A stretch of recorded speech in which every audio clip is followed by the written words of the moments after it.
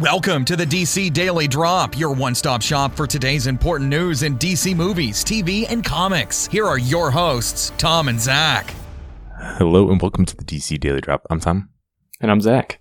Doomsday Clock is out, and we are going to be talking about it. This is the 12-issue series, a sequel to Watchmen from writer Jeff Johns and artist Gary Frank. 12 issues. First one is out. Let's go. Non-spoiler, Zach, what did you think of this first issue? It feels like you maybe could have just, if I picked up my copy of Watchmen and it was suddenly a little bit heavier and I just got to the end and this issue was there, it would feel totally natural. Like I don't know. For me, it felt like I was jumping right back into Watchmen, right back into that universe. You get some of the same characters, and it definitely has the Watchmen feel, and especially the look as well. And for anybody who doesn't know, that is about as much praise for a comic book issue as you could get from anyone, from right. Zach, considering that's his favorite thing ever. Yeah, I agree. It sort of feels like a natural continuation. I think Johns and Frank did a good job of visually and story-wise sort of feels like a continuation, a sequel. That makes sense. Yeah, there's differences between if Alan Moore had done something like this, but I think it works really well. And it's not a lot happens really in the first issue. Right. But you don't even realize that until you're done and looking back, because you get reeled right back in right from the start. And so I really enjoyed it. Let's go into spoilers then. Let's not waste any time. Yeah, so we open up with the first 6 pages that they gave away as a preview. So if you saw those already, you already know what happens. But if you didn't, it's just kind of, it really all kind of sets up, what's going on in this world, sort of recaps the events of Watchmen, and then ends with that Rorschach reveal at the end that he is alive, even though he should be dead. I thought this was a really good start as well, because it sort of also has a brief recap of like the big where we left things in Watchmen. If for whatever reason you haven't read it in a while, and we're like, okay, what do we need to know going forward? Well, it's all there in a couple of pages, and it was done in a way that fits into the story as well. So as a reminder, this is where everything is, and this is what how it impacts things going forward. Yeah, exactly. And then Rorschach, we find, is in prison, and he escapes, and he goes and frees somebody. But there's this awesome, very Watchmen style setup where he's turning a key while the keys are getting turned to launch like the warheads. And I don't know what you call it, but just like that juxtaposition of like things that are sort of innocent with things that are like totally terrible, but they look very similar and keep cutting back and forth. It's just very, very Watchmen style-esque, and I really, really enjoy it. I'm glad that they did some of those things in this issue. Yeah, and there are tons of little nods like that, and even in the dialogue, the elevator shaft is mentioned by Rorschach, and lots of little nods and winks like that.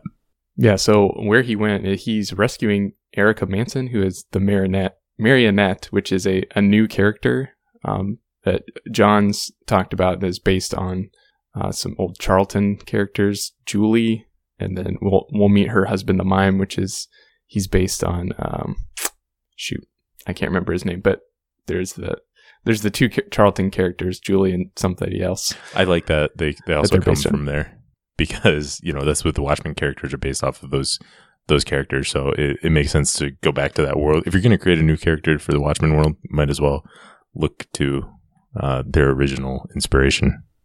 Yeah. So in the process of rescuing her, she has experience with Rorschach and wants to know. He's like, you should be dead.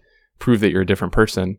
And so he takes off his glove, and we get to see that his skin color is different than the very pasty white that we know is the original Rorschach. So they did not resurrect Rorschach. There is somebody else beneath the mask, which I'm very glad that they didn't bring him back. And I think Johns has talked about a lot about how his death had a meaning, and they didn't want to try to like rewrite that meaning or change it at all. What did you think of this Rorschach overall?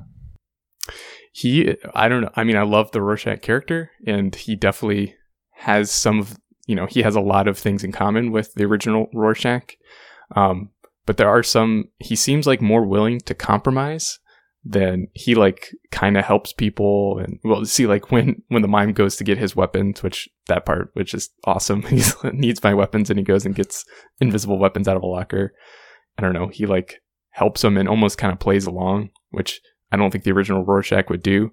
But yeah, I like him so far. I'm just interested to see who he is and see how different he is, because I think obviously in this first issue, they're going to have him as similar to Rorschach as possible. And then probably over the course of the 12 issues, we'll really get to figure out how he's different. That's really a smart way to look at it. I think that's what's going to happen as well. And it opens up and you can tell it's very similar to Rorschach, but something's not quite right. You know, his memory's not as sharp, doesn't like writing things down, all those little things that make you feel it's a little bit different. But I do enjoy it. And I know it's a different Rorschach. I don't usually like read comics necessarily with someone's voice in mind, but it's really hard not to read Rorschach and think of Jackie Earle Haley. Oh yeah. I think they'll just have to find, if this gets turned into a movie or something, they'll just have to have like some actor playing Rorschach and he'll dub the voice or something. Yeah, that's probably, they might have to do that. But yeah, so he wants Erica and her husband Marcos, who's the mime, to help him find God and save the world. And he also has like a countdown of like 3.5 hours, but his clock isn't really his watch isn't really working.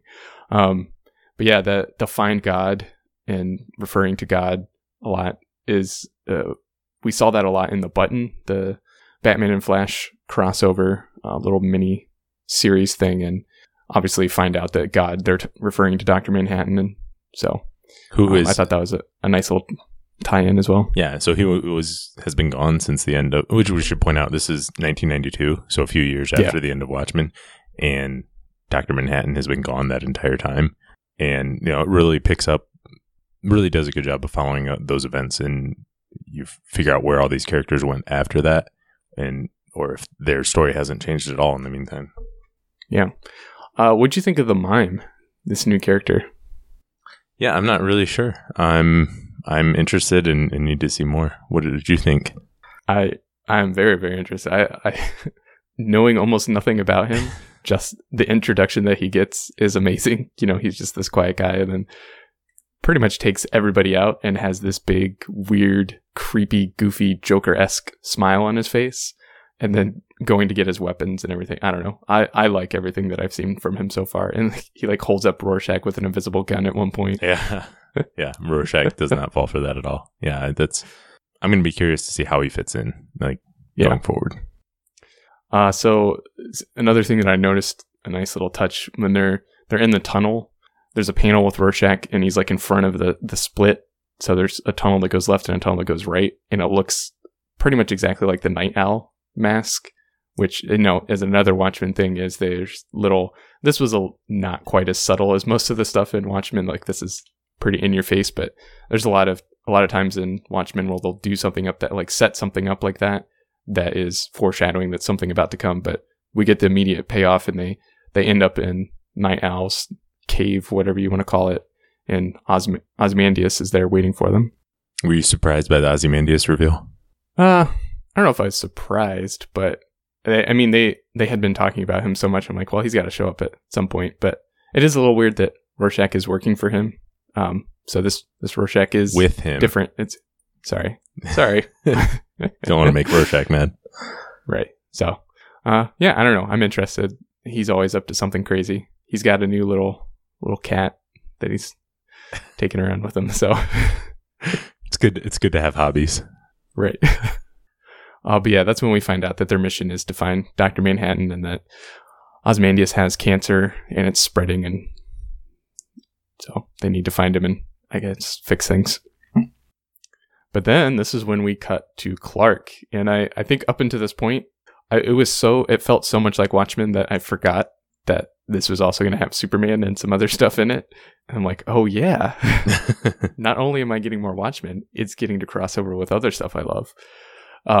So we cut to Clark and he has a nightmare about his parents dying and tells Lois that it was the day that my parents died. He was dreaming about it, but says that he's never had a nightmare before. So that has to mean something, obviously. Definitely means something. We don't know what yet. Yeah, it is. Looking forward to Doomsday Clock. It is like the collision of the Watchmen universe in our current DC universe, and it's a credit to how good this book was. So wrapped up, how wrapped up in it I was, that like you, I wasn't really like, oh, when's Superman going to show up or anything like that? And then he did, and I was like, oh yeah, here's Superman. Yeah, here's Superman. His parents died in a car crash. So we don't know anything else about that other than just a brief mention there, and we still don't know how he's going to fit in, how that story is going to fit in, what the nightmare has to do with it, or how that's going to get tied in. You know, we really don't know a ton yet. This is really a setup issue, but it does an excellent job with what it does set up.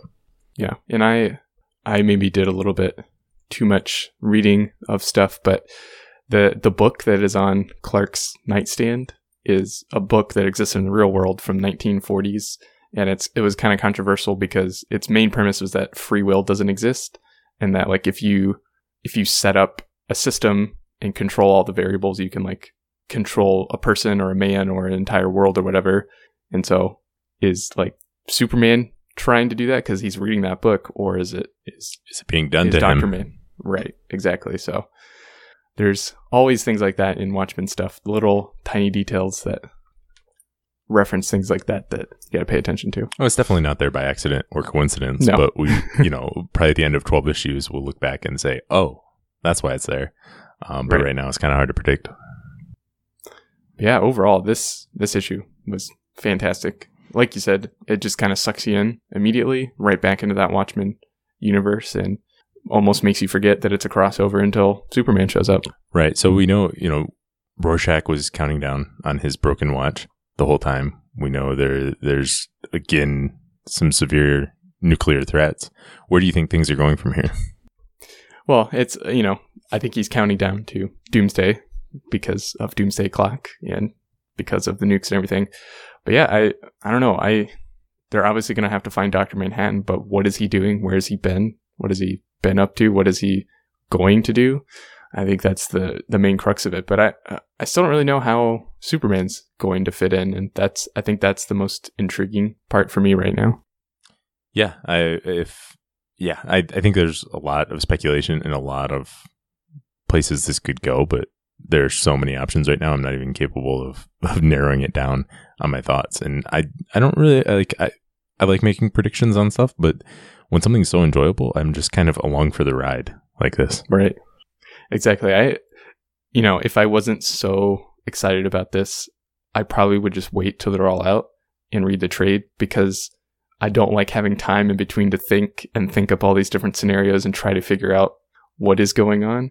It's just kind of cool to sit down and read it all at once. But I didn't get that experience with Watchmen of waiting in between issues, so now I will get it with this. So I'm interested to see how that differs. Yeah, and I'm not expecting this to be remembered like Watchmen or anything, but if it's anything close, I can't imagine what it was like back in the 80s, going issue to issue and being like, what's going to happen next, right? How things are going to wrap up and all of that. So I hope it's something similar with this. It was pretty cool also, the end of it, to see dedicated to Len Wein. Of course, he was the longtime DC Comics writer and everything, and he also edited the original Watchmen and just passed away a couple months ago. So that was really cool to see a little dedicated page. Yeah, that was a nice touch. All right. Well, anything else on Doomsday Clock, Zach? Just excited for issue number 2 to come out. Well, you got to wait a little bit. So I know. That's all we've got for today. Thanks for listening, and we'll be back again tomorrow. Thanks for listening, and make sure to check out DC Daily Drop on Twitter, Facebook, and DCDailyDrop.com. Drop by tomorrow for more DC news.